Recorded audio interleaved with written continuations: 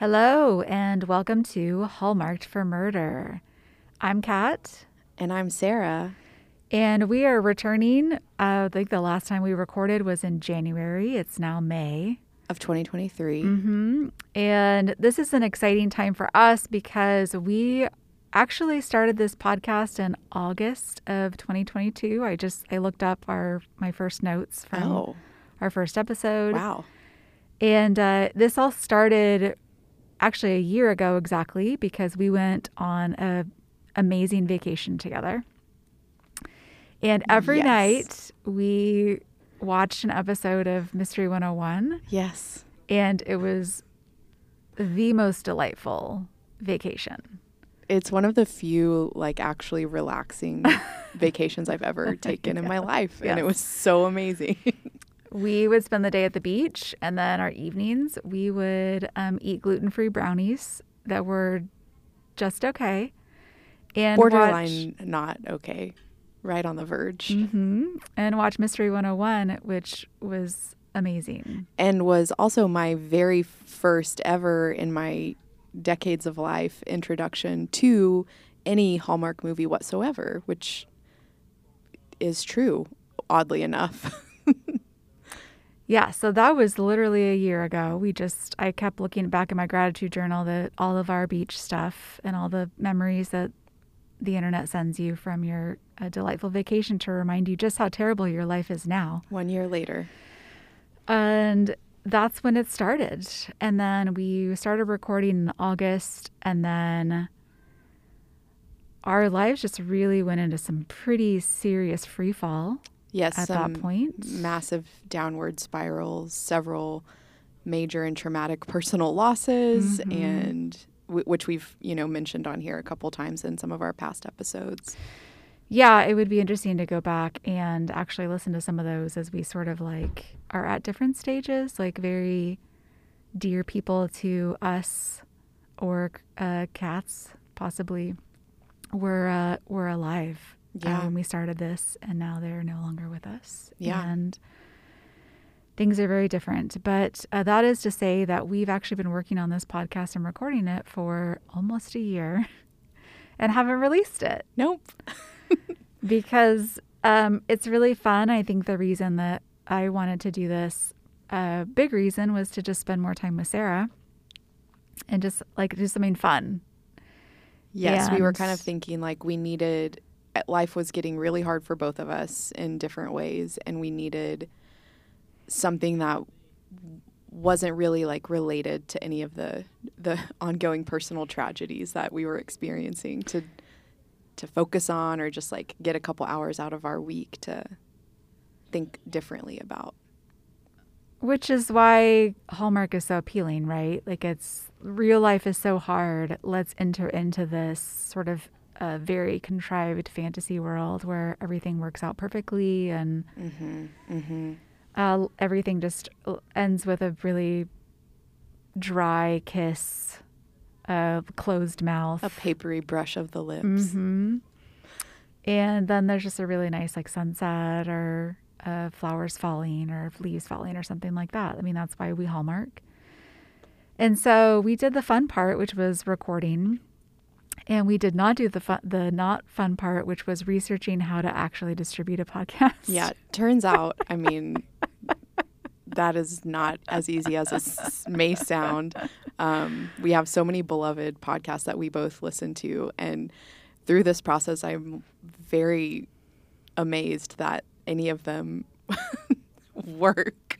Just because it's not, I mean, we both have very, very demanding full-time jobs. We have, partners and pets and all of these other things. And this is something we're doing in our free time. And it's a little more work than I think both of us understood in terms of how to actually edit and release these on a platform so that we have a goal of, maybe 2 to 4 listeners. I think we may just reach that when we finally release these. Yes, and luckily or not, I decided to go forward with a different podcast idea that I had, totally unrelated. And so that has forced me to actually do some of that research and make some decisions about distribution and all that kind of stuff. So we're actually going to release these.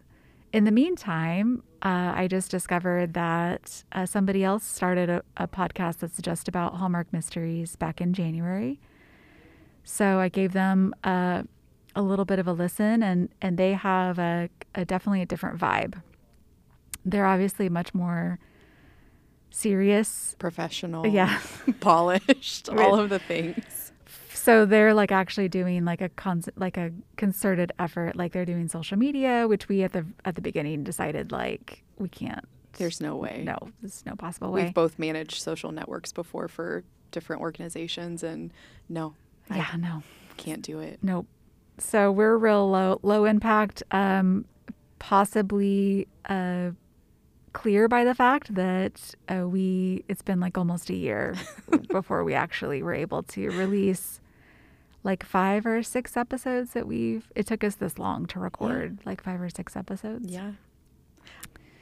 Actually, this current one will be our 7th. Oh, okay. Because we did the one-off and then we did the 5 crossword puzzles. And maybe I should start like a trapper keeper of all of our recordings, like a little mini calendar journal thing so that we know what we've actually done. I don't know. I don't do that for my own life, so I probably won't start now. At least a spreadsheet. I Maybe. think we could do a spreadsheet. Maybe. Anyways, I think when we distribute it, when we actually put this out there, the internet sort of does that for us. So yes, the series of internet tubes will, I guess, let us know what kind of work we've done. Yeah, they can figure that out. So I did want to just address the other podcast because I didn't want there to be like an ants bug life situation. Again, I did not look up. I need to revisit the Michael Scott monologue about that. Oh, about ants versus A Bug's Life, and which was written by whom and when. Yes. And who came? Is it like a thing about like who came first, or? Yeah, I think, and then generally, like in all those types of situations, like they were working, like people were working on those projects at the same time, probably because of some shared energy in the universe. Yes. And then just somebody releases it first, and then, and then you have a great monologue from Michael Scott. But anyways, very different podcast. They are clearly very professional, serious podcasters, and we are us. We are just us. We're just us. And we're happy to be just us. And we're fine. Yeah, we're good with that. So but yeah, so we're all in the universe now together, and we're excited about it. Yeah, and so this will also maybe be like our last episode where we have no interaction with any kind of audience whatsoever. Oh, yeah. Who knows true. if after we actually release these, if we'll have like a different... Oh, maybe we'll have like audience questions we can answer. Or we'll just be really self-conscious. Yeah. And stop releasing episodes. Remind me later to tell you about a Wikipedia deep dive I took. It involves somebody going by the name of Celestia. Ooh. And I need to get that out there so that I can tell you about it later. But it doesn't relate to this. So sorry to the listeners. Yeah, maybe we'll have listeners now. Maybe. We've got, 2 people that are sort of obligated to listen. Yeah, actually, John said that I never thought he would listen, but he said he was going to see. He said, "You think I'm not going to check out what you and Sarah have been up to for like the last year?" Yay! Or I think he said, "Gotten yourselves up to," or something that sounded very some Gen X old. saying. Yes. Neither of us have any relationship to. Yes, I did. Sarah and I are dating men on opposite sides of generations. Yeah, like not very just different much. generations, like literally, like there's a generation between them. Wow. And I did recently realize that you're boy toy is the same age as my practicum student, Oh, which nice. is very interesting. Well, yeah, he's a cusper. He's technically millennial, but Is he? the very end of it. So he really, because he like grew up more with like the Gen X people, he identified, and he was the oldest one in his family. He didn't have like older brothers like I did, like teaching me all of the millennial ways. You mean Gen Z? He identifies with Gen Z. Yeah, so he identifies more with Gen Z because that's like what he grew up in. But by years, he's technically like the last or second to last year or something of millennials. Geriatric. No. He's Pediatric, neonatal. He's a neonatal okay. millennial. He's not a geriatric Gen Z. No, he's like technically a tiny little Aw. baby embryonic Aw. millennial. I can't wait for him to hear this. He'll be really uncomfortable. Okay, so we are starting a brand new series. Yes. Very exciting. Very exciting. And I decided, what more do we need in our lives than Jewel in a terrible wig? So we are starting with a fixer-upper mystery, Framed for Murder. Wait, what? There's a wig? Are you serious? Yeah. Like this whole episode, this whole movie should be titled Jewel's Horrifying Wig. I'm flummoxed. I think this is maybe the third time I had watched this movie. Like, Okay. I think when it, back in the day, and then I think I did a rewatch last year, and then this was like, I think my third time. And I remembered when I went straight to Google, paused, went to Goog, started typing in, and I remembered I did the same thing the last time I watched this, which is to Google Jewel terrible wig or something, some search term that like immediately popped up, like articles, blogs, comments, Reddit threads. I mean, I'll be really honest with you. I did have a lot of internal questions about her hair in this movie, but I assumed it was like, how she's very famous for her natural teeth. And so I was like, well, maybe she is equally famous for some just sort of really bad looking hair, but I don't know. I mean, that sounds judgmental, but now that I know it's a wig, I feel a lot better. Okay. Calling it bad hair, but I did inner monologue about this for a little bit when I was rewatching it. This is why I wanted to start this podcast, is because I'm somebody who wants to like gossip about Hallmark movies and the little details, and like I have Googled so many things about Hallmark movies. like how has no one noticed this little thing, or like there's just nothing. There's never anything, nothing at all, except for Hallmark movies or Hallmark fans, Hallmarkies are just like, oh my God, he's so handsome, or oh, I love her, blah, blah, blah. That's as much as you get. But the one thing that I have found fruitful in a Google search is Jewel's terrible wig in this movie. Okay. I am shocked that you did, because you were like the one who like knows these things. I do usually. This is true. You were the one I go to for like when, for example, I see a video of my boss from 2018 and then pull up side by side a video of her from this year and put it in front of you and ask you to explain to me what has happened here. And yeah. you know. And I do know. Yeah. So, oh my gosh. Okay. Well, I feel good that I'm golf clapping you right now. Thank you. So as not to pop on the microphone. Thank you. You're welcome. Okay, so this is the IMDb summary of this movie is really incredible. Investigative reporter Mac buys a mansion and hires Shannon to fix it. Period. She finds her friend's uncle dead in his house. Period. The police calls it an accident. Period. Shannon investigates. Period. Mac helps. Period. Well, there's, maybe a certain beauty to the concise nature. It's just a little like a summary. haiku. I also, if you go on the Hallmark app on your phone to watch this movie. Oh, yeah. So our Jewel character is named Shannon Hughes. That's the character's name. But in the Hallmark app, she's named Shannon Hammer, and she owns Hammer Construction Company. But in the movie, she's Shannon Hughes and owns Hughes Construction Company. Anyways, I don't know what that's about, but it's kind of amazing that they were like, well, she's a contractor, so her last name should be, what should it be? Wrench, nail, screw, how about hammer? And then they were like, that's too obvious. Let's make it Hughes. Clearly a very last minute change. Very last minute, because the app still, I checked again this morning, has it as Shannon Hammer. I was just thinking about, I've been watching garage sale mysteries for the first time. There's like a million of them. And I don't think we would cover them. Lori Loughlin scandal aside. But I've been calling her Lori Vallow in my head. Oh my gosh. That's a totally different person. Totally different person. We talk about it. Both went to jail though. Her last name is Shannon, which is, I was like, did they do a cute name for her? But then I was like, oh, her last name is Shannon in that series. Not sales lady. Antique. Nostalge.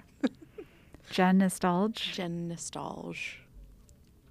Okay, so this film is directed by Mark Jean, or Jean, and it's written by 3 different people. Kate Carlisle, Peter Hume, and Tina Booth. I tried to look up more about them, but it seems like it's interesting. I feel like when I look up these Hallmark writers and stuff like that, like this is often the only thing that they've done, which I would be curious to see like what is the process for like getting, but that sounds like probably something like the other podcast would follow through on, and we'll just wonder about it and then never talk about it again. Quick shout out though to writers and the WGA. We support you. No scabbing. Nice. Thanks. Thank you. So thanks for You're welcome. Keeping it real. The movie opens with a man getting on a yacht. I realize I don't actually know what constitutes a yacht, but that was a fishing boat. Sorry.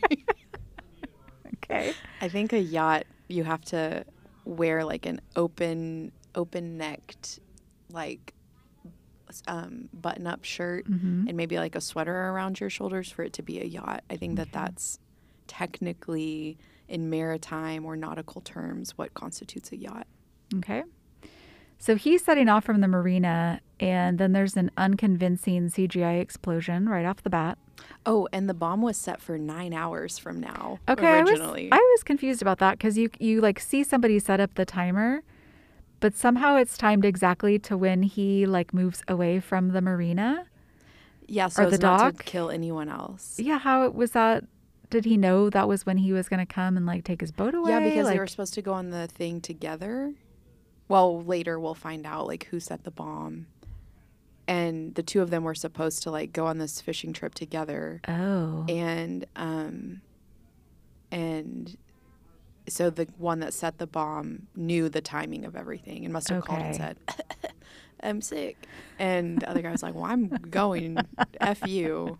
And he went out and wired his little cell phone bomb to go off exactly 9 hours from then. Okay, because they said like, weren't they like escaping? Weren't they going to go on the lam? No. Is that why they were doing that? No. Who? The blower-upper? The blower-upper and the blower-uppy. Weren't they going to, that's why they were on the boat trip, was so they were going to, no, they were just good buddies. Okay. Oh, because it was the attorney and then the boss. Yeah, and the yeah. Okay. And then he later, I have such a tendency A, to not follow the plot, which is like kind of irrelevant. B, forget like anything in the cold open, like immediately. Yeah. Like I have this problem like in Murder, She Wrote and like a lot of other mysteries or whatever. Like they have like that cold open. I completely forget about it. Well, I mean, when we get there, we can go over it. But I was actually really surprised by how the ends were not loose in this murder mystery, like as in every other murder mystery we've ever watched. There was actually like a definitive, like, this is what happened and this is the end of it. Okay, so the 2 of them, the 2 dudes said, hey, let's go on this boat ride at 10 o'clock or whatever. They had a set time. Okay. Because I was wondering, because there's like a girl in the background on the dock who's like on her phone or whatever, like, oh my God, like doing Wordle or whatever people play. And I was very nervous about her. Getting hurt. Right. But then it didn't go off until he was like. No, and it was very tight. It was a very tight explosion. It was lovely. Good form. So we are in Lighthouse Cove, which I first wrote was maybe clearly in New England, but then had to Is it erase. Florida? It's in Oregon. Oh, I couldn't tell. They did license plates, like when he has the car trouble, you can see the license plate. Okay, I guessed Virginia, and then I guessed Florida, and then I gave up. I felt like the architecture Well, he could have been very driving New a England rental car. No, you're right. It did. Well, the fact that they were like Craddock, the invading French, I was like, oh yeah, New England. The French didn't really invade the Oregon coastline, but they might have, and that's really not my forte. If somebody knows, right. write in, let us know. You're right. Who is General Craddock, and which invading French did he? Yeah, now that I think about it, you're right. That doesn't quite. All right, okay. So our latest heroine is Jewel, as in Jewel, Foolish Games, Jewel. Jewel Atts, right? Kilcher, Jewel Kilcher. Yes. Yeah. Her family has a reality show. Do they? Yes, they do. Ooh, we can talk about this. Like she and her family? Or I think she makes some appearances on it. But no, it's not focused on her. But her family are like Alaska survivalists, like frontiers people. Really? Mm-hmm. I actually have a tenuous connection to them. It's very weird, but I don't know them. I don't know them, but I know somebody that knows them and is like friends with them. But that person and I are not close enough that I could be like, hey, dude, give me the deets on the Kilcher family. But he and the Kilcher family are friends, and that's how I know about this series. Even though it kind of sounds like something I'd watch, it's they have a TV show. On what channel? I don't know. There's no way to Alaska Channel? I don't. Discovery? I couldn't tell you. I've never watched it. Okay. Wow, I did not know this. Yes, I'll look to. Yeah. Well, I write. This is at the beginning. I wrote that I actually think that she does okay. I might need to revise that as I went through the movie, but her as a contractor and handywoman extraordinaire is more of a stretch than I am able to make after my muscles have atrophied over the last few years of the pandemic. It's a really like I'm just like.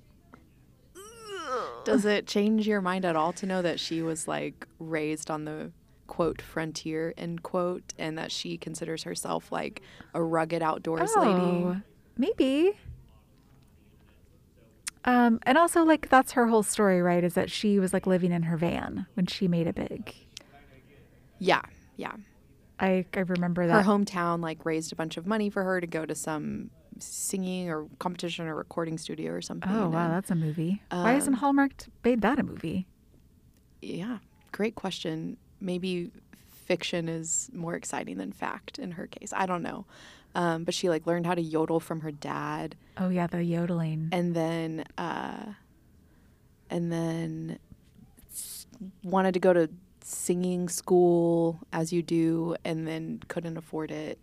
But yeah, she talks a lot in interviews about how they grew up like real rough, like living kind of off the land. According to them. Well, it might be sort of her outfits in this. That was a the hair, really big the hair and the outfits for me in too. this series. It makes me hurt inside. As someone who's done a lot of contracting work, I don't live a Hallmark life, so there is that. But having your hair like having your bad wig down and loose and like or in an fluffy, extremely intricate braid. or in an extremely intricate weird Swiss braid, and also wearing like fancy leather boots and like skin tight jeans. Like You didn't wear any of that no, when you were flipping houses? no. Okay, so her at the beginning, she's at a bed and breakfast fixing a lamp or a light lamp thing. Chandelier, I think is what that's called. And her friend walks in and very dramatically says, "Oh, shh." And I thought she was going to say something else. I don't know where my mind was, like somewhere else, not in Hallmark. Not in Hallmark land. But it's because her name is Shannon Hughes. Shannon's friend Jennifer has opened a new bed and breakfast, and her uncle Jesse arrives with his new girlfriend for the openings. Like a lot of people introduced all this like right at once. Althea is the girlfriend, a yoga teacher. Yogi. We're very clearly introduced to her like this is someone you need to pay attention to. Yes. I'm assuming we'll need to know this information for later because they focus so much on it. Maybe she'll have one of those scenes where she heists something and she does yoga over the laser lines like in Ocean's 12. I don't know. That reminds me I need to watch Ocean's 8. Oh, yeah. The I girl never watched one? that. It's good. Jennifer, the friend, has incredible hair. And here's where I start. And it's not a wig. It's not a wig. It's beautiful. Here's where I started. Jewel is, for unknown reasons, wearing a terrible and unnecessary wig. I looked it up and remembered, again, with the Google search that I had looked this up before. And there's so much online chatter about the wig. Apparently, a fellow actress told her it would save wear and tear on her real hair. Which, because of like all the heat styling and products that they use. Don't they film these movies in like 2 weeks? So like, is it really that much wear and tear on her hair? Like, well, I think she has like very fine hair. I think that's one of her qualities, and fine in like as in the texture of it. So, as a fellow fine hair haver, I would refuse heat styling more than like 2 days in a row. Oh, okay. Okay, that's good insight. Jewel's hairdresser then assured her that she could safeguard her real tresses. So in the future episodes, she stopped wearing the wig. Oh, okay. Okay, so next episode I'll see. I guess. My gaffe, gaffe, I can't remember. my blunder. We get a little backstory on this new group here. So Shannon's dad also comes in at this time, and he's a contractor. So that's how Shannon got into the business. He's best friends with Uncle Jesse and another guy we meet named Ned, who is not speaking to Jesse because the yoga teacher, who's kind of a babe, picked Jesse over Ned. So they're in a quarrel. As adult men are.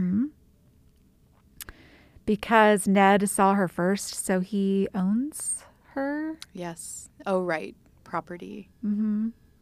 Property rights. That seems reasonable. I mean, when we meet Ned, he's really kind of a D-bag. I mean, if you met Ned and then you met Jesse. I would choose Jesse, despite the fact that his name is Uncle Jesse. Yeah, that's a little confusing. Maybe because of the fact that his name is Uncle Jesse. I don't know. I grew up with Full House. And then we also meet Ned's son, Steven. He also makes an appearance during the opening reception of the bed and breakfast, where Uncle Jesse tells stories of his deep sea dives and does not mention how this like 30-year-old woman was able to acquire and restore a historic bed and breakfast, which we never hear that information. Maybe be the only employee there. Right? That's sort of shown in every other scene in the movie. There's one employee of this gigantic historic bed and breakfast. Yeah, that was never explained. Maybe Jesse seemed like he had some money and he considered Jennifer his daughter. Maybe he was that like a cut scene or something? I don't know, but maybe she came into money when her parents died in a tragic yacht accident as well. We can just like assume. Maybe that's how she got the money. Maybe. Shannon spies a handsome stranger who is awkwardly loitering at the reception, and he makes the mistake of assuming the owner of Hughes Restoration is a man and that she is his assistant. Classic gender sparring. Feminism. Patriarchy. Hey, quick question. Did you think that he had sort of like a vague resemblance to Toby from The Office in terms of like Yes. hairline and face Yes. shape? Okay, I did too. You've been watching The Office more than me lately. I have. I was stunned by how much Toby ages And by then the end of it. his like weight swings. Yeah, Yeah. I guess I know. Well, maybe that's it. Maybe he looks so different. I think it's because he loses weight, but I never felt like he was heavy to begin with. So I don't know. He also, I guess, was the showrunner Yes. towards the end. Yeah. And I'm sure that adds a few years. Stress, am I right? Yeah. I'm having to wear this headband because I'm on my day where you have to, when you dye your hair, you have to, it needs to be dirty, but it can't have product in it. So you have like this awkward in between day or two where like you've showered, but you can't put any of your little like root powder or anything on it. Okay. So you just got to wear like a big headband or a hat. It looks great. Thank you. That's what stress has done to me. But yes, he does remind me of somebody, Mac, but I couldn't quite. Maybe it is Toby. I don't know. He was like sort of goofy right off the bat. I kind of liked it. Yeah, me too. It turns out this handsome stranger is a famous true crime author named McIntyre Sullivan. Real name? Fake name? Pen name? Well, he introduces himself that way. And he's like an investigative reporter. Mm-hmm. So, He's straight out of like a film noir. hard-boiled guy. Mm-hmm. Most of the people we've met seem to live on the same block, which looks like the same block from another Hallmark mystery series, and I couldn't quite place it. It might be Aurora Tea Garden. I think it's like she changes houses a couple of times, but I think it might be the same like weird row of houses. Like a real murder-heavy block of houses. Uh-huh. Yeah, people are just like constantly getting murdered there. So Uncle Jesse lives across from Shannon, who lives down from Ned, who is spying at all of them through the window for a lot of the movie. Constantly. Mm-hmm. I can't believe that Althea did not want to hook up with him immediately because he's got so much going on. A lot, yeah. He's got a son with a very square jaw. For Who starters. lives with him? Because he moved back because of his job situation. Okay. And then I, again, had a meltdown about Jules' wig. It's like tied into this braid that is honestly too chaotic for me to handle at this point in my life. I don't think we can call it a braid. No, It's I don't like think it could. It's like a bunch of like mini carbon filaments intertwined and melted together at some point. It was very uncomfortable to look at. It was kind of like a uncanny valley version of a braid. This is also the start of some very, very cute outfits that a contractor would never wear to a job site. No, but a great change from her very first outfit, which I wrote in all caps, terrible outfit. This like weird haltery bandana purple dress thing. Oh, for the opening? For the opening. Okay. Yeah, but the rest of the outfits, They were very cute. solid. Just Love like 'em. Contractor chic.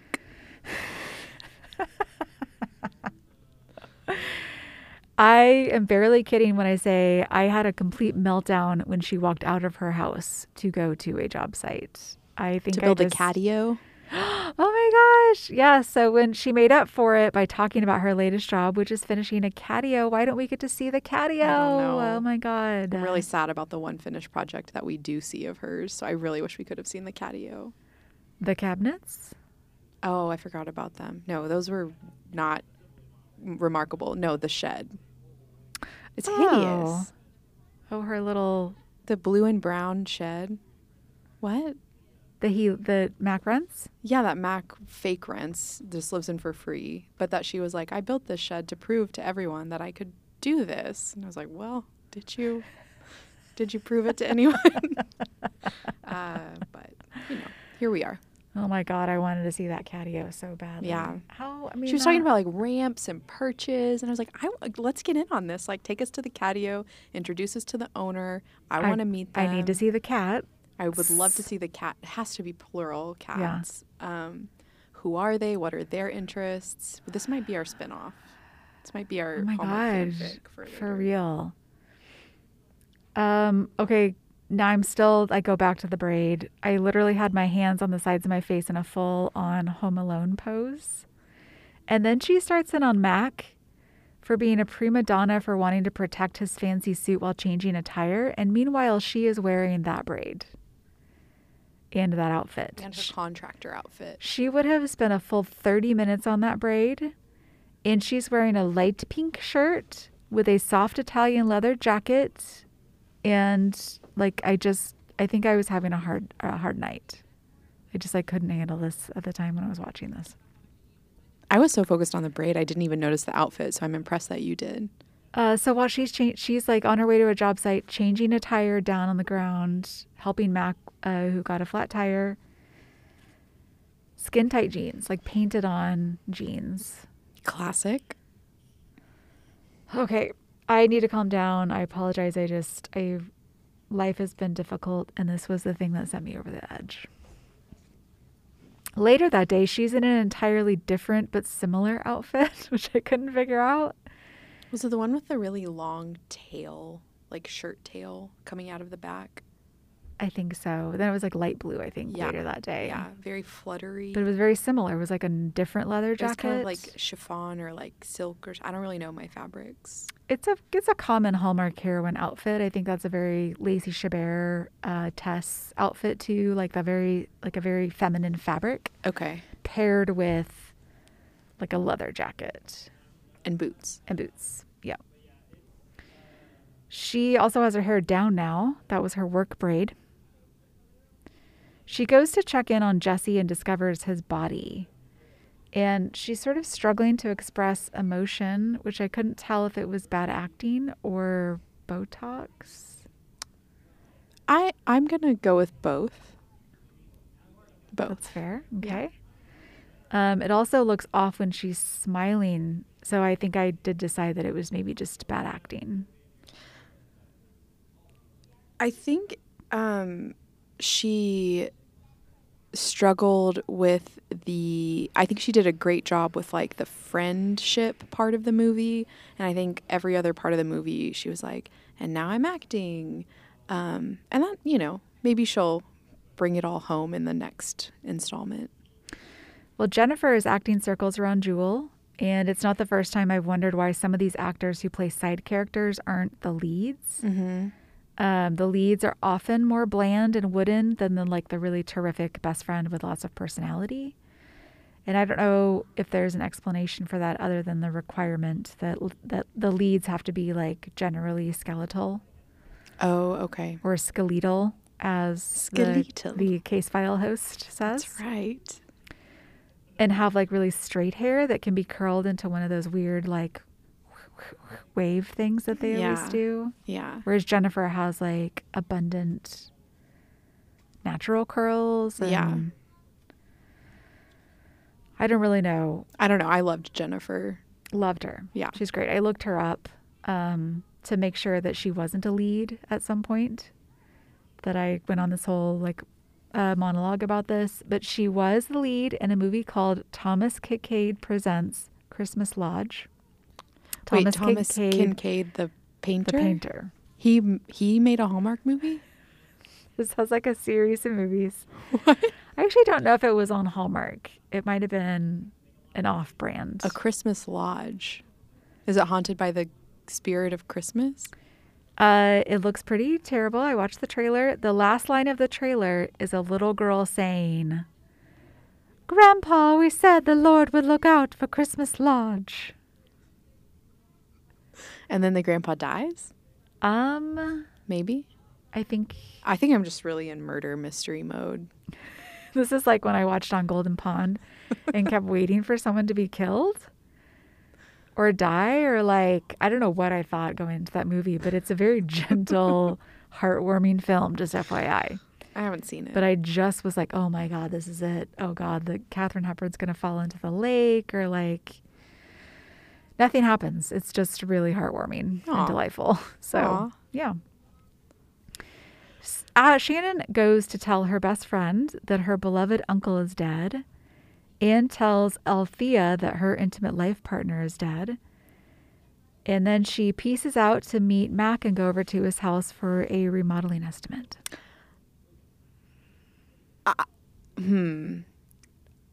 What did you think about the way she supported her friend and broke the news of Uncle Jesse's death to everyone? With just some really awkward, like, grimaces and attempts to look like furrow her brow, but she couldn't. So there was a lot of like widening of the eyes and sort of grimacing. Yeah, like downturned mouth corners, like, oh no, he's dead, you guys. Oh, nuts. I'm so sorry. Oh my God. I have horrific news for you. Like not just the best friend, but then also like his almost fiance. Yeah. Oh, yeah. Just flatten out that news and then take a beat. Listen, he's dead. You're going to have to move on. Gotta go. That's the Alaska spirit for you. I'm getting a phone call. I better answer this. Oh, everybody, could you all just hold on for me while I take this work call? Keep your tears to yourself, please. Shh. Could you guys keep it down? Okay, I gotta go run and do this estimate. Because of the lead paint, Shannon insists that Mac stay at her little playhouse in the backyard while his house is being renovated. Her little playhouse? What? She also has like a raised bed with like flowers in it, which is that a thing that people do? Like, oh, I just had a discussion about this with someone at work. They wanted to make a raised bed with flowers in it, and I said, don't do that. And they said that they were going to, and they didn't want any of my advice on that. So, I mean, go for it. But that's yeah, very apparently hurtful. I have also had gardening advice that has been rudely rejected, and I felt very deeply about it. I will take your gardening advice any day of the week. Don't reciprocate that, please. I mean, I do think it's for like seniors who can't kneel anymore. I have heard like to a platform, raise so that like they don't have to platform. bend over to weed or whatever. But Yeah. like flowers, like, and these were like almost like not plants that needed tending at all in hers, but everything just looked like so tidy, like too tidy in my opinion. But that could just be a sign of what my life is like. No, I'm constantly like enraptured, maybe is the right word, by these people who have these gigantic like 4-square houses, and then they live by themselves, and they're like business owners, so they, probably have to work quite a lot to like make ends meet or whatever. And then like their house is spotless, their yard is perfect, their clothes are like nice and like ironed or whatever. And I don't get like it. how do you I sometimes don't have time to like go to the bathroom, which is, a basic human need. And I don't know what's wrong with me, but I need some of that like Hallmark dust. Well, like our friend Aaliyah was like that. I remember we went to her house one time and we're like, I think you were like, where are all of your things? Mail. Where's your mail? And she was like, I have a spot for that. She's like, I just don't have that many things. And I was like, I can't imagine what that must be like. I was stunned. She has a baby now. Is her house still like, was everything like perfect in her house and like her yard and stuff? I think that there's been a small change, but I think that the core of her aesthetic is still pretty strong. Yeah, I thought my sister's spirit would be broken by 2 children, and it was not. Yeah. She's like, she continued her same level of anal retentiveness throughout. The girls are like teenagers now, and like her house is still spotless. I've been there. Like, I can everything. Confirm this. I pawed through their leftover it was clothing. Also a year ago since we went through my teenage niece's rejects and their clothing hand-me-downs. hand-me-downs. And we both found some real gems that we still wear to this day. Absolutely. And I always have to like think through like before. Oh, I think I'm wearing one of the shirts now. Oh, Which yeah. One I of have their to think through. junior high or high school. Yeah, whenever I see them, I have to make sure that I don't wear something from that, and so I Yeah. don't out myself. A few suspicious things start happening. Shannon finds it odd that Jesse's cupboards are in disarray. Max, Because he was very OCD, yes. which I take issue with that phrasing, but that's a different story. Is that what she says? I think she says that she's like, he was very OCD about his organization. And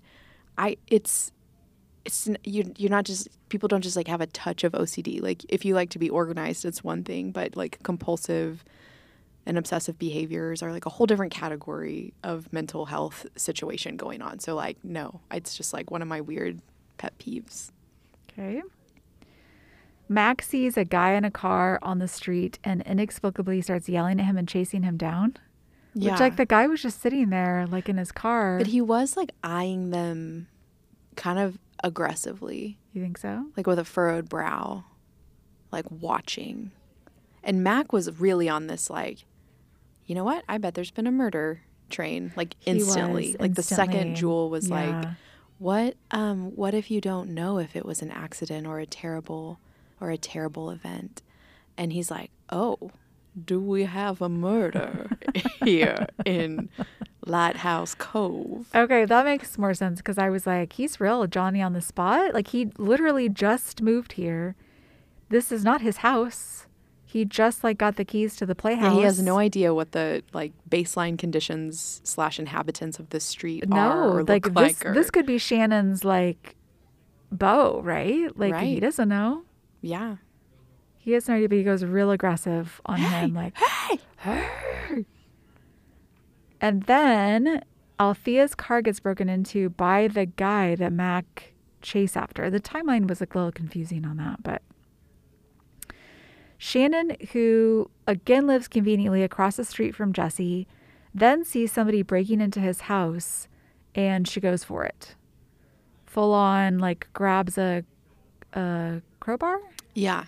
Pry bar And goes across the street, and is just gonna 100% face this attack on herself. Yeah, hook it in his cheek and just pull. The intruder gets away, but used the front door key under the pot. And the chief of police comes out and uses the phrase "out of an abundance of caution" in the first non-COVID context I've ever heard. I can't remember if this movie is pre-COVID or I think it is, but I'd never heard that phrase before COVID. I was really struggling with how I recognized the chief from something. Oh. And I finally had to give in and look it up.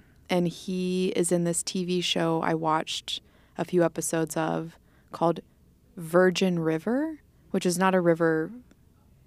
Or maybe it is an actual, I don't know. I never really got into the show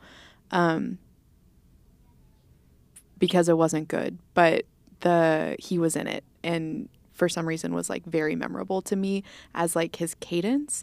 And then in this unlikable police chief role, he really stood out. I can't remember his real name. Sorry, actor. Well, he's a real Sergeant Mollison, which is a real deep reference for Trixie Belden fans that might be out there. Sergeant Mollison is always, no matter how many mysteries Trixie solves and helps out with, Sergeant Mollison is always just downplaying her role and telling her not to get involved. Telling her there maybe never was a murder. Mm-hmm. Yeah. Mm-hmm. Leave it alone, chick. Mac and Shannon think that the break-ins and Jesse's death are connected and that they have something to do with the blue car guy that Mac chased down. And they go down to Althea's yoga studio where she's back to teaching. Like the day that her... Oh, yeah, the day after. Was killed? Yeah. And she can't let the class down. Does she not have like subs? Like, I don't know. Maybe it helps ground her. Maybe it's not really her studio. Maybe she's an employee. I was wondering about that at the end, like Yeah. why she's the owner of the studio, like that, like Yeah. we can talk more about that after things Okay. come out. Jesse used to go on salvage dives. So they go, we don't know if this is New England or Oregon. It's got to be the East Coast based on so many things, right? Maybe I don't know enough about, like, I feel like I want to know more about Astoria. There's a book on Astoria that I keep wanting to read. I don't know what that is. It was like formerly a big like port town in Oregon. It was where Goonies was filmed. Oh, wait, I have been there in Oregon. There's a big long bridge. The stacks. Have you ever been to Cape Disappointment? No. Which is the like most amazing named geographical formation. That was where I think Lewis and Clark's party thought that they had reached the ocean finally, and then had not yet. So they named it Cape Disappointment, which will be the name of my memoir. And then they had to go a little bit further to the ocean, and that's where like this bridge is to Astoria. Okay. I don't remember that movie very well because of the hand in the blender scene. As a child, it really made me black out in terror. And that's actually all I remember from the whole movie. Of the Goonies? Yeah. Oh my gosh. I know. I think the whole thing of the Goonies is that like they were like pirates. The children? There was like pirate ship that came through there and it wrecked, and that's what they find. Okay. Is the treasure. Did you really not? You didn't finish it? See it? I'm sure I watched it. I'm just like, I was so blacked out in terror by the blender hand situation that I don't remember the rest of it or the beginning of it. It's just all I can focus on. So yeah, I think there's a lot of maritime history. So anyways, okay. So they go to the Maritime Museum, where the best Hallmark side character actress is the curator. I don't know if you remember her. She's fantastic. She's in everything. Oh. Only ever as a side character. I liked her. I thought she did great. I just saw her again in a garage sale mystery that I watched last night, where she had a very side character. And I was like, why? You got to get this girl like in a lead role. I don't understand it. Mac and Shannon go back to the police chief, who shoots them down big time, which I think maybe the police tend to do in the first of these mystery series until the Hallmark heroine triumphs in the end and then has a big fat "I told you so" in her leather jacket. And then gradually they start to trust her. I think that's so I think the police chief is like coming on strong because she hasn't established her reputation as an amateur sleuth yet in the town. On a side note, when police officers have like 10 tiny gold stars on their lapel, do they like take those off every time that they wash it and then like put them back on? Like, how does that work? He had like all on his lapel, he had like these are tiny stars. I don't know. Maybe it's all one piece. No, because it looks like individual. Maybe it's like hot glued onto one bar. That's the same color as the shirt. So you can't tell. Like a wig, which has a fake scalp in it. I don't really know about wigs either. And not everyone can tell when the wig is and clearly present. Not all of us can tell. Oh, God, I forgot that Jules sings a song in this movie. Yeah, this is really what I wanted to talk about this whole time. Okay. I literally fast forwarded through it, so go ahead. I'll put my notes down. They like I couldn't handle it. Doing this somber funeral in like a sunlit-filled room, maybe at the mortuary, as Jennifer puts it, which is just not a word I hear very often, despite having a lot of close contact with death. Anyways, whatever. They're at the mortuary for this funeral, and she's like, I'd like to welcome my best friend Shannon to sing a song for Uncle Jesse. And then Shannon does not actually approach the stage. The person that approaches the stage is Jewel. And she just in full Jewel fashion, like gets up on the stage, gets a guitar, and starts like trilling and like, there's a hole in my heart. And like I was on the floor laughing at this shit. Sorry. But like yeah, she does like a whole thing, and they keep like panning to people's faces in the audience, and they're doing these are like extras listening to Jewel do a concert at a funeral. And these extras are just like polite smile on their face, nodding their head, and just like really digging this open mic night that's suddenly erupted at, once again, a funeral. And I actually didn't run this by you before we recorded, but do you remember one of our mutual friends who apparently maybe is no longer in some of our lives, when they had a death in their family and one of their family members got up at the funeral and sang a song that was very inappropriate and weird? It's like a yeah, their grandpa died, and then one of the brothers is like an amateur Oh my God. singer. And do you know what I'm talking about? Yes. Okay. Anyways, that's sort of what this reminded me of, but regardless, yes, Shannon Hughes is not a singer, but Jewel, Oh my God. Jewel is, and Okay. she gets up on her little stool with her guitar, strumming away, just like, I mean, all of the Jewel that you have come to know and love in her hands, and they're small, and there they are playing the guitar and singing.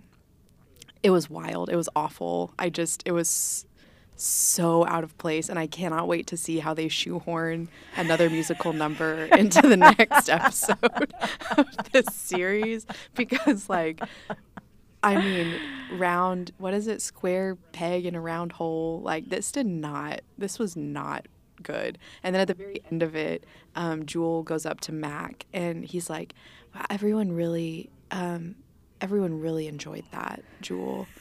And she's like, oh, thank you. And there's like no discussion on why this contractor is like a trained singer along with all of her other skills. She's just like, oh, by the way, everybody, watch this. Later, maybe if you're lucky, I'll treat you to a longer rendition of my impression of her song. We're going to be at the fire pit after this, after drinks, if you guys want to come out and just see what happens. See what happens. Maybe someone should put a guitar in my hands. Oops. Never Oh. played one, but let's see. I am so excited. There's a new mystery series coming out that stars Jodie Sweetin, who I love. Bangs, the Bangs girl from Full House. Did they all have bangs at one Juniper point? Tanner? Jelliper Tanner?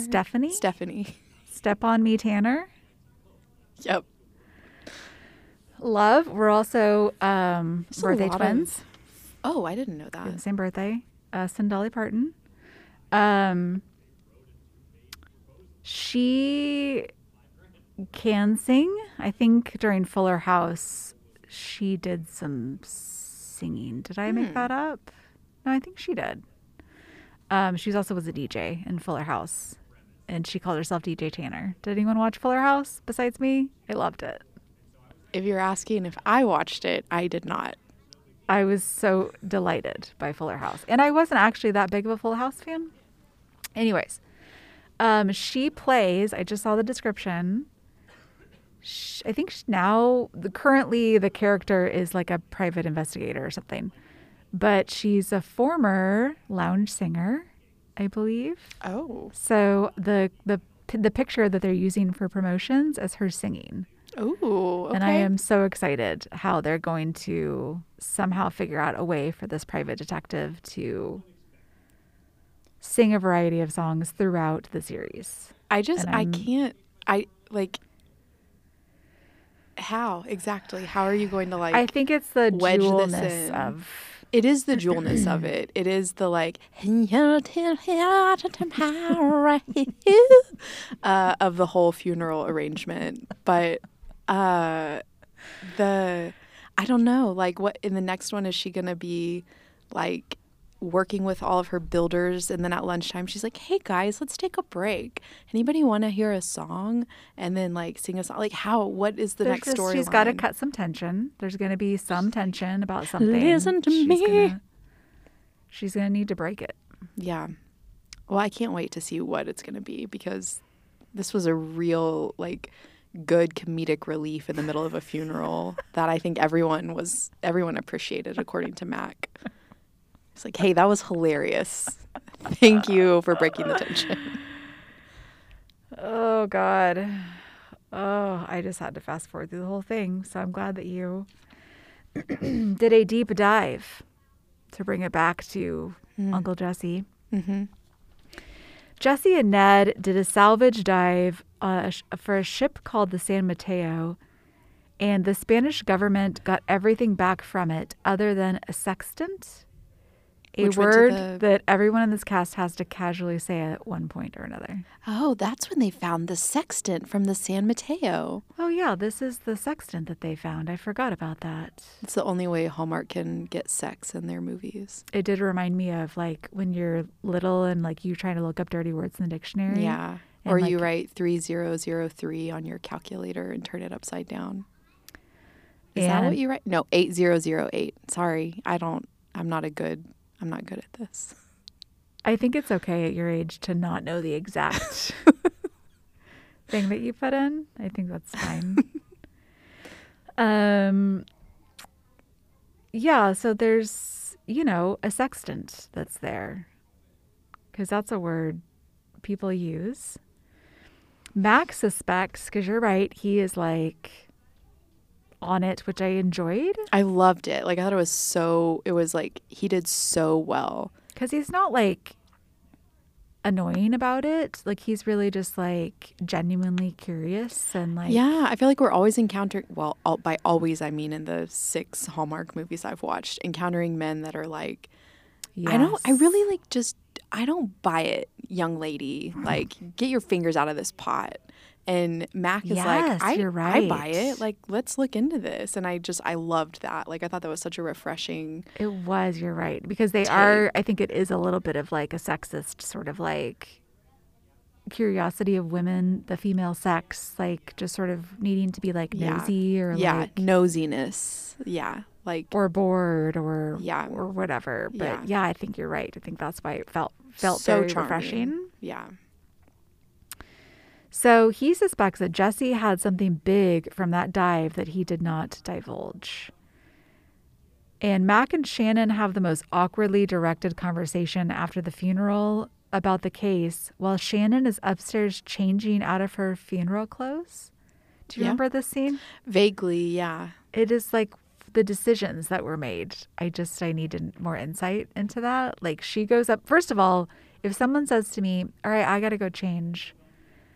Like, I feel like that's when you leave. Like, leave totally. But he stays and just sort of perches, like, in the doorway while she's, like, so the whole time they're talking, you're picturing Jewel disrobing. As is he, maybe. Maybe. But he's, like, laser focused on this case. Like, he's just, like, really processing, like, the case. Like, well, what about this? Or what about that? And then she comes back, like the whole conversation takes place that whole time that she's changing clothes. And then she comes back wearing an even more uncomfortable looking outfit than she was wearing before. Yes. Max spends the night because he thinks Shannon is in danger.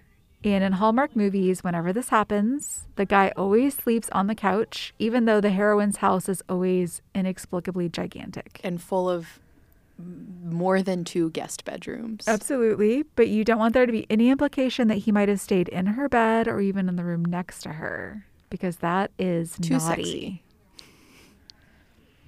They install a security camera set, and I really like Mac. I think he's one of the better Hallmark Mysteries leading men. And I suggested that maybe it's because he's not trying to alpha her.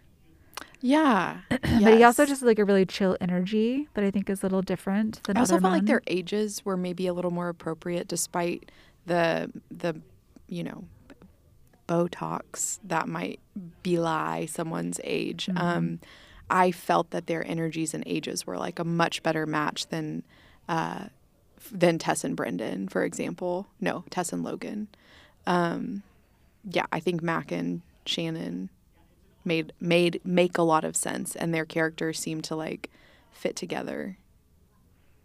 I agree. Yeah, he's very invested, but like in a fun way. Yeah, he doesn't have an ego. He's not like Yes, he does not have an ego. yes. Whenever he makes his little gender blunder about Mr. Hughes, the owner of Hughes, whatever, he's immediately like, "Well, I think I definitely said the wrong thing. I'm very sorry," and like leaves and extricates himself because he's very embarrassed to have stepped his foot into the pool of patriarchy. Yeah, I really like him. He might be one of my favorite leads. Shannon goes off to work on a renovation, which means she spends another 25 minutes putting her wig into an elaborate braid. She then finds out from her dad that Jesse had a story about finding the lost necklace of a Portuguese princess, Not Spanish. and that if he found it, it wouldn't be on the same claim as the rest of the loot to Spain. So Shannon finds the law firm that handles Portuguese claims, The only one that does. the only one. And Mac and Shannon discover that the attorney who handles those claims is the dude in the crappy blue hatchback who has been following Althea. And dun dun dun, they discover that he's also dead. His secretary tells them that he recently died in a boat explosion, which is the explosion from the beginning that I totally forgot about at this point. Yeah. The secretary drops the gruesome detail that there were hardly any remains left to be found. So we know she's a murderino. Because she got, like, her voice dropped a little bit and she's like, they hardly found anything. I mean, disintegrated, vaporized. They try to take this to the police, but apparently the police want citizens to gather hard evidence and bring it to them before they'll open an investigation. That's how that works. Yes. Yeah. Shannon shows Althea the guy from the terrible hatchback, which, why is his car so old and... Well, because he faked his own death, right? And so this is what they like ascertain. So he fakes his own death, which means like, I'm assuming his estate is like parceled out. Like he goes fully into this. And so he probably had to like pay cash for a crappy little Chevy Nova or whatever this hatchback was. Or my dad's dream car as a teenager, a Subaru Brat. Ooh. But yeah, I think after he faked his death, he probably couldn't just drive his own personal car around. Okay. I mean, I guess I thought he'd get like maybe at least a Camry or something, but it seems like a very distinct car also. The color is a little too distinctive. Yeah. I mean, it's so recognizable that literally everybody in town clocks it. Like the police guy knows, like, oh yeah, I saw that the other day. And like they've all seen it around town. I finally realized that Althea has serious Kris Jenner vibes. Yes. I couldn't figure out what was She's going on totally with her a stage face. mom. Oh, also the look. The look.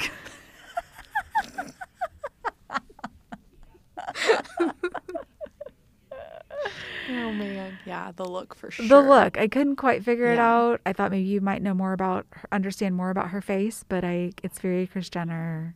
Yeah, there's a couple fillers in there, just a few. I have, by the Touch way, of Juvederm. by the by, started rewatching Keeping Up with the Kardashians. Oh, nice. Picked that back up again. It's been a positive development in my life. Good. I'm glad. I did have to share with John because this is like something he did not know about my past. Oh. That we don't say bad things about the Kardashians. No. I love them, and that's the end of the story. Mm-hmm. Although I'm only on like season 8, so I think they get a lot worse. So I might change my mind. Stay tuned. This could be your new character arc. In lieu of having an expression of emotion in her face, Jewel sort of opens her eyes really big and twists her mouth, I think, when she wants to seem like concerned, or she's just really, I felt the strain. Yeah.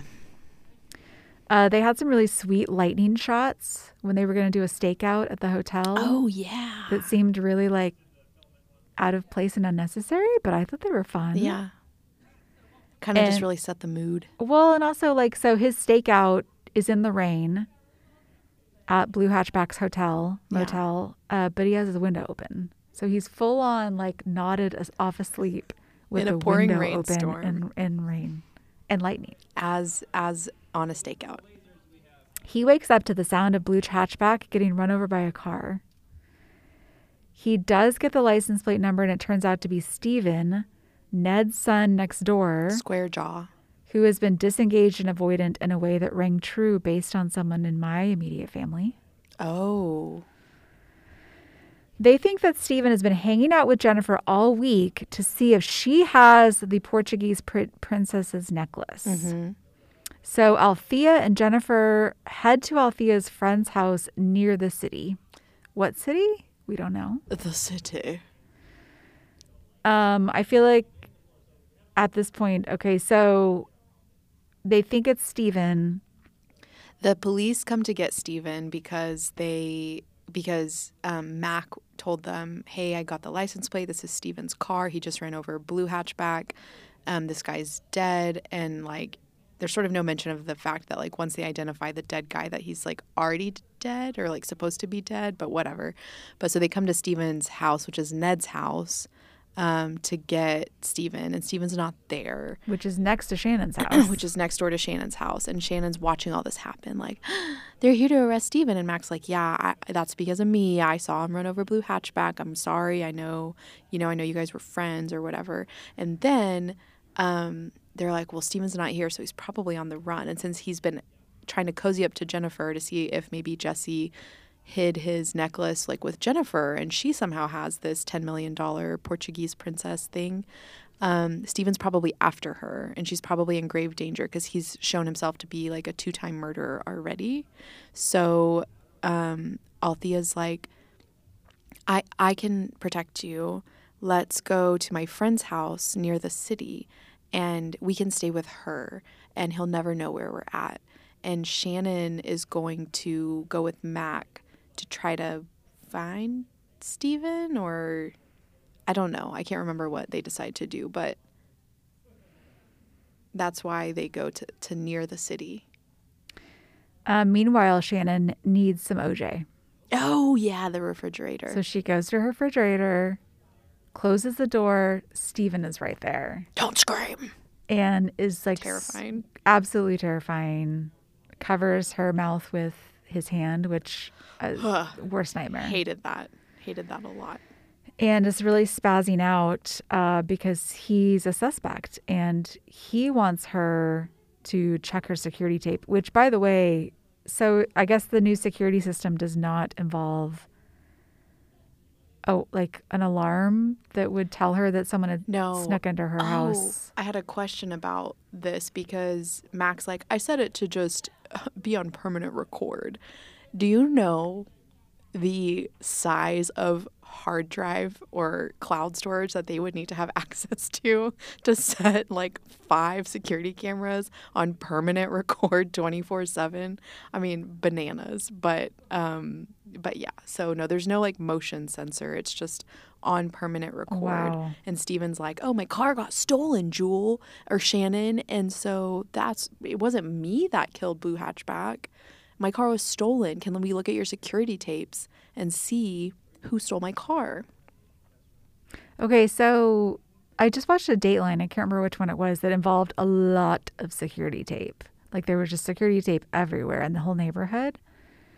So when you do get that footage like from your neighbors or whatever, and nothing's happening, it's just like literally like maybe like a car or something like on the street going by, or from a store or whatever. Like how is that? It's saving it maybe for 24 hours and it's gone? It depends. Like, yeah, some store it for like 24, 48 hours and then dump it to keep making room for new footage if they're like on permanent record.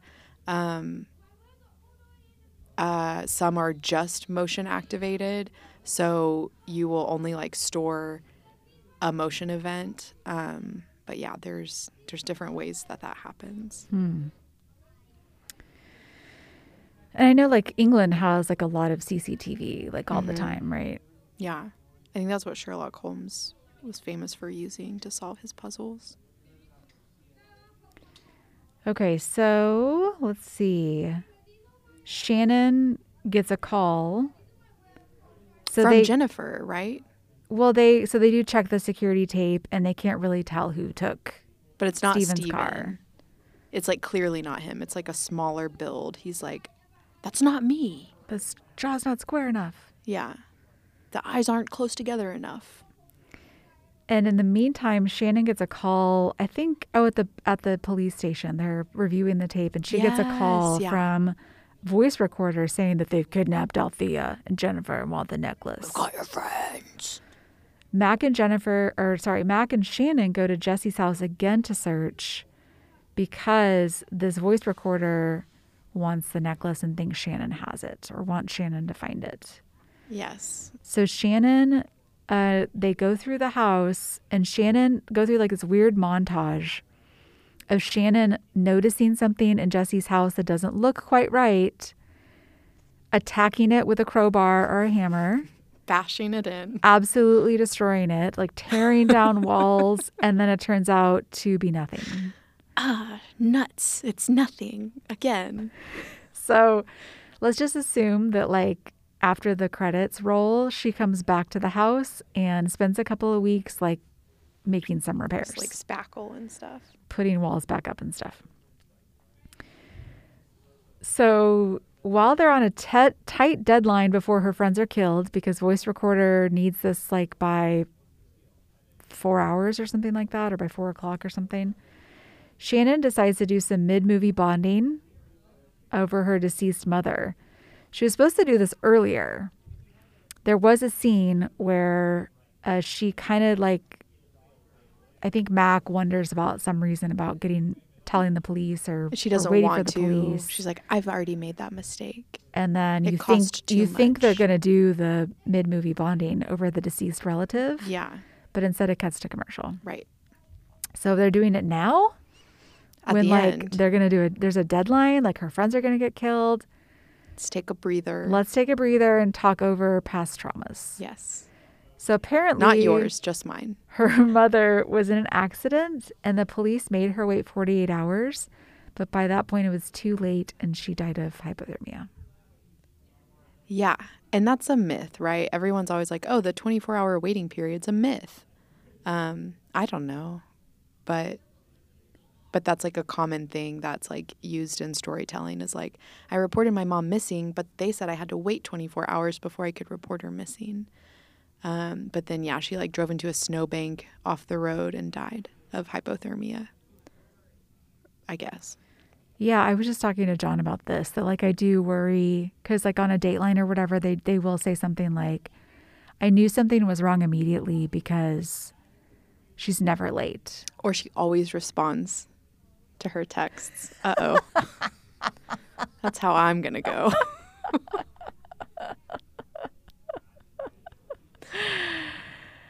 Oh, I'll pick really good pictures for your Dateline. Thank you. Same. Thank you. They find the necklace after all because of previously mentioned cabinets. Yes, her contractor's eye. She's a contractor. It's her job to notice things. Did you know that she's a contractor? And discover she that built those cabinets. Althea is actually Andrea, who is Blue Hatchback's assistant at the law firm. Yes, Andrea Fleming. And I kind of love that she picked Althea for her fake name. Yeah. It's pretty good. It's pretty close to Andrea. Althea Andrea. But anyways, it's a pretty cool, like, weird name to pick that no one else has. Shannon is really bad at playing it cool. She gives up everything, like, every time. Like, immediately. All the way. I noticed that Jennifer from Garage Sale Mysteries does that as well. When she's like face to face with a killer, like right away, she's just like, I know you did it. And this is how, and here's all my evidence. Mm-hmm. And I'm not recording. There's no wires. Don't kill me. This is just for fun. Right? Yeah. Like this is so I can get a monologue in per my union contract. Even though you have a gun pointed at me and no one knows I'm here. I hate guns. They're not my weapon of choice. But it does seem like a bad idea to let on that she knows it's Althea. Like maybe she shouldn't mention that and just wait until she like maybe just gets Jennifer back. Like, is that a really bad idea? Because she's like, I know it's you, Althea. Oh, on the you phone. Can drop the voice recorder. Yeah. And she like, boop, turns off the app on her phone or whatever that's changing her voice. Like, do you have the necklace? I know it's you, Althea. Oh, it's me, Andrea Fleming. Yes, you're correct, Shannon. I did it and I do it again. She even says to Jennifer, who is in the trunk, your smarty pants friend is going to get you killed. And Jennifer's really acting really well. She's like, no. But she's gagged, but she's like, anyways, she looks terrified. Althea and Shannon face off, and she, of course, spills every detail. Oh, they go out to the old lighthouse, right? Like the old fort. Yes. Yeah. Except did she really start a yoga studio? That's what I was confused about. Like, so there was a period of time, like several months, where Jesse brought the necklace to the law firm to be validated or whatever, authenticated. The lawyer he went to knew that it was real, but decided to invalidate the claim so that he could then take the necklace himself by stealing it. I guess. Yeah, so I feel like that was the murky part, but it almost didn't, to me it didn't matter because it was just that like these greedy people were like, oh, we're going to fake that the claim was invalidated and we're going to take this necklace for ourselves and make the $10 million or whatever. So that was the lawyer and the boss were in cahoots about it, or they just had to kill the boss because he knew about the necklace? I think that they had to kill the boss because he knew about the necklace. Gosner or something, was that I don't know, Blue Hatchback's name. And it was originally his idea to invalidate the claim and take the thing, and so he faked his own death to do that. And then Andrea was like, I want in on this. Like, you can't cut me out of this. And then she was like, you can't cut me out of this. She's a real, like, you can't breathy. cut me out of this, Mr. Hatchback.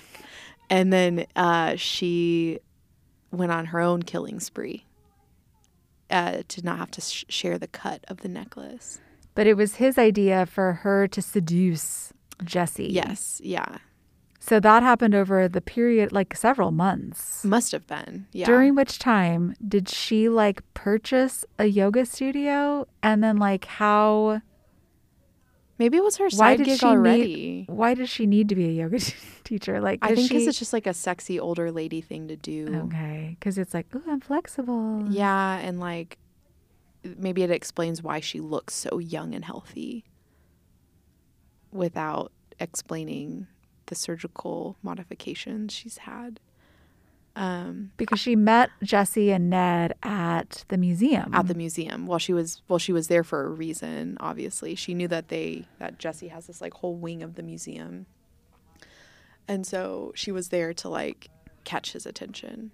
But wouldn't Jesse have known who she was because she was the lawyer's secretary? Well, I think he only corresponded with them in writing. Oh, actually, he never actually took them the necklace. I think he sent them photos. So was the purpose of seducing Jesse to kill him and steal the necklace, or just to steal the necklace? I don't think that the purpose was originally to kill him. I think that she was just going to steal the necklace from him once she found out where it was. But then I think she says she was in his house, like looking for it.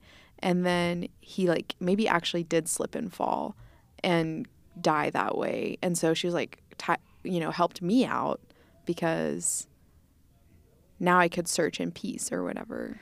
Yeah, because she was actually there that night, like for Boom Boom or whatever, and then she left, and then like she came back to look for the necklace. Yeah. Like, so why did she need to seduce Jesse? Like, what did that gain her? I guess when she wasn't able to find out where it was, just based on his love for her, Yeah. she had to break in. I think she liked him. I think she did. She says that she did actually like him. I liked Jesse. I really liked Jesse. Okay, but she could have just been a yoga teacher, but like, did she like take out a business loan and like, I don't know. I didn't think about any of these Maybe things. that was just like her side dream. Yeah, because she was like a lawyer's assistant. She might have also been like a yoga teacher. What I really want to do is bend. Because I've noticed a theme that like people who are really into yoga, they all want to become teachers or like have their own studio. Yeah. Like for some reason, like if they're not just cool with just doing yoga. Yeah. Except me. Practice. I'm cool. Except for you. You are cool. With just doing it and not owning a studio about it. Shannon rigs the deck of the lighthouse to collapse so that Althea falls down. And again, I really hope she intends to spend the next few weeks doing some repairs for all the damage that she's caused, because she's very destructive. Yeah, she is very destructive for a contractor. Every day is demo day. Yeah. Jennifer, who I guess is the recipient of Jesse's fortune. Yes. Donates the necklace to the museum, which does the Portuguese government not get that back? I think that they were okay with it going into the museum, because I think that the claim was actually validated. Like, they had actually validated his claim. The letter that Andrea sent to him saying it was invalidated was fake. She says that at some point. But the Portuguese government actually was cool with him, like, we don't need this. Let's just, you just keep it. Wasn't all that in a bag of chips. Keep this in this tiny museum in either a New England small town or in Oregon. I looked it up. It specifically says Oregon. So I guess that's what it was. Oh, yeah, okay. I looked it up while we were talking. Oh, okay. It's a little behind the scenes for us. Really quick, after Althea falls to her not death through the splintered deck of the lighthouse, Shannon, like, we get this shot through the hole of the deck, and Shannon's like looking down, and she says, "Well, Andrea, I guess my weapon today was knowledge." And I thought that was very Hallmark.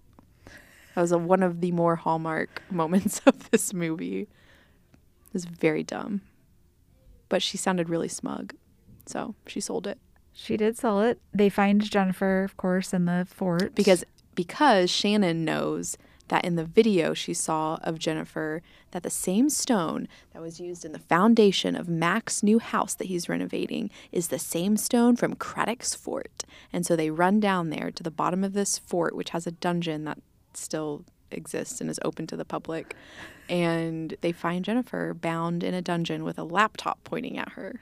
It does seem like a Boy Scout troop would have like taken a tour like the next morning and like found her. Yes. And she would have like and like wriggled around, and then they untied her. Yeah.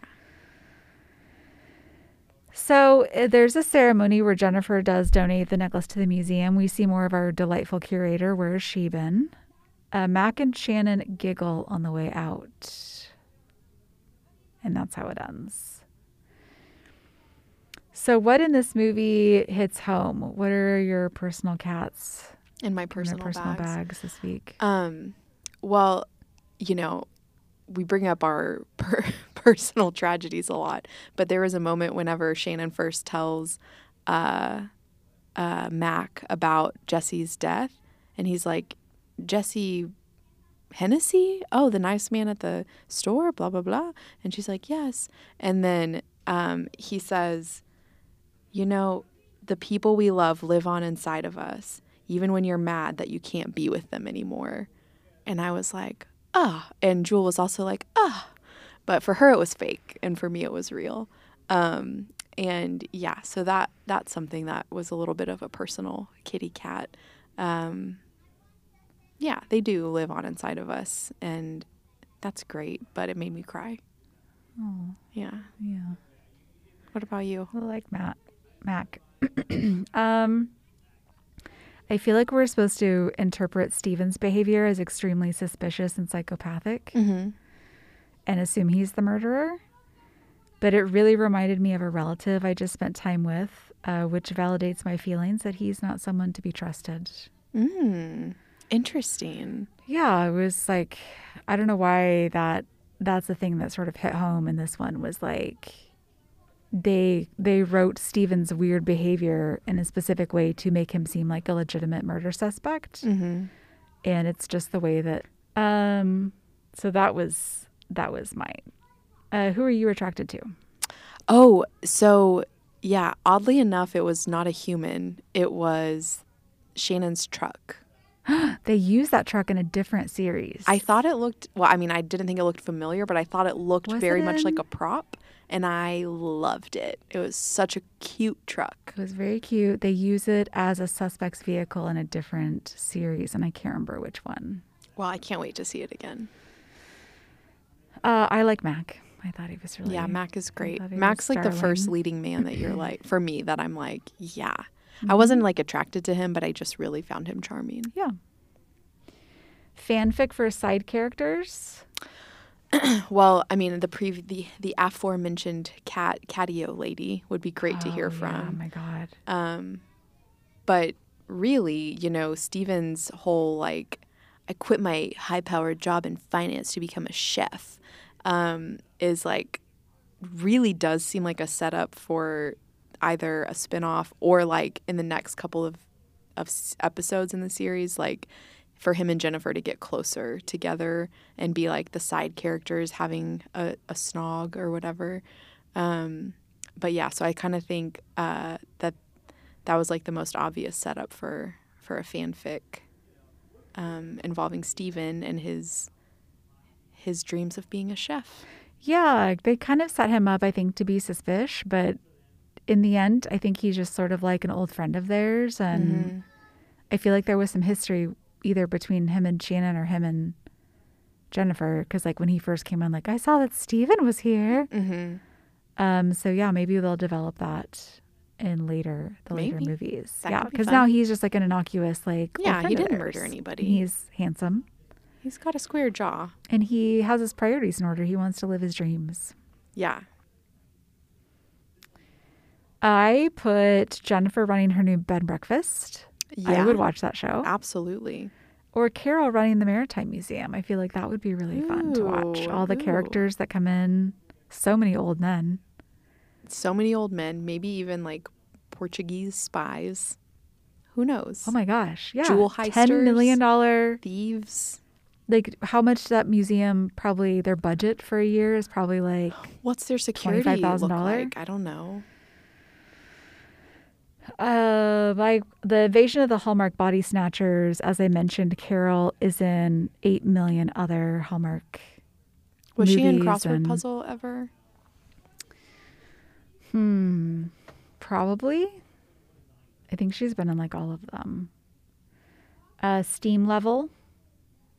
You know, the Steam Level was there wasn't really any like sexual chemistry, but there was just a lot of like cute moments and like fun little moments. So I didn't feel like completely turned off the way I felt about Tess and Logan the entire time. I felt like this is cute. I'd like to see where this goes for them. But it was no you know who I'm talking about. It wasn't them. The goats of Steam Level in Hallmark. Yeah. R.I.P. R.I.P. Yeah, I said 0, but a 2, but kind of only on his side. Yeah. That he was really cute. He like tried to ask her out on a date, but he was like too embarrassed, and I was like, "Whoa, all right, that resonates. That's hard to do." Any Hallmark IRL moments? A child at work ran up to me and said, "Doctor, doctor." And I said, "I'm not a doctor, I'm a nurse." And they looked very confused. And their parents were like, "She's not a doctor, she's a nurse." And I was like, "Thank you." And I don't know if that's like a Hallmark IRL moment, but it just felt like sort of a thing that would like happen in a movie, like with a character being like thought of as like some profession that's generally like, you know, respected, and then like found to be like, "No, I'm not the owner of this mansion, I'm the maid." So that's kind of how that felt to me. Yeah, or that's the whole premise of the movie. Oh yeah, and then like they think you're a doctor the whole time.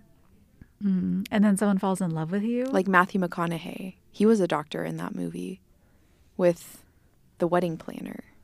Was he? Yeah, he was like a pediatrician. Oh my gosh. Wow. Did he pull that off? Yeah, he did. He did, I think. Okay. I've watched that movie in the last year, I believe. Wow. Okay. And then they love you. And it's not that they love you because you were a doctor, it's just the deception. And so Yes. in the third act, they feel very betrayed and Yeah. have to say, and they say, I can't right now. I can't right now. And then I'm like, "No, you have to listen to me. They're after you." And then they like run off. They get caught by them. And then I have to go save them. And then they're like, "Thank you. Sorry. We were mad at you about your deception." I think I actually thought of a really like, I was, like in bed about to drift off. And I was like, oh my God, I have the perfect Hallmark IRL moment to share. And then I forgot It's it. lost.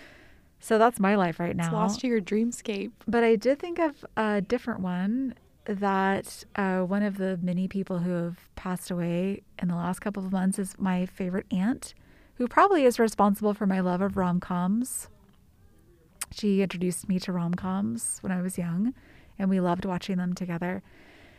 And she actually passed away in December, but we didn't have her memorial service until April. And we returned to the small town where my mom and her sisters grew up. And some of my cousins did grow up in that town. Her children grew up in that town. And so they really embraced us in such a beautiful way and just took us in as their family and hosted us the whole weekend because none of us lived there anymore, and just welcomed us. And it was so sweet and beautiful and delightful. And it was just like a Hallmark movie. Oh, I love that. So that's it for this. I keep saying this week as if we do this more than every like 3 months. But maybe now that we have like if we have an audience, that will prompt us to record more often. I hope so. And to get our S together. I hope so. Because this is delightful. Yes. Okay, well, I can't wait to find out what Jules' real hair looks like. I can't wait to find out what her not wearing a wig looks like, because I really was bamboozled. It worked. It worked on worked. you. Way to go, Jewel.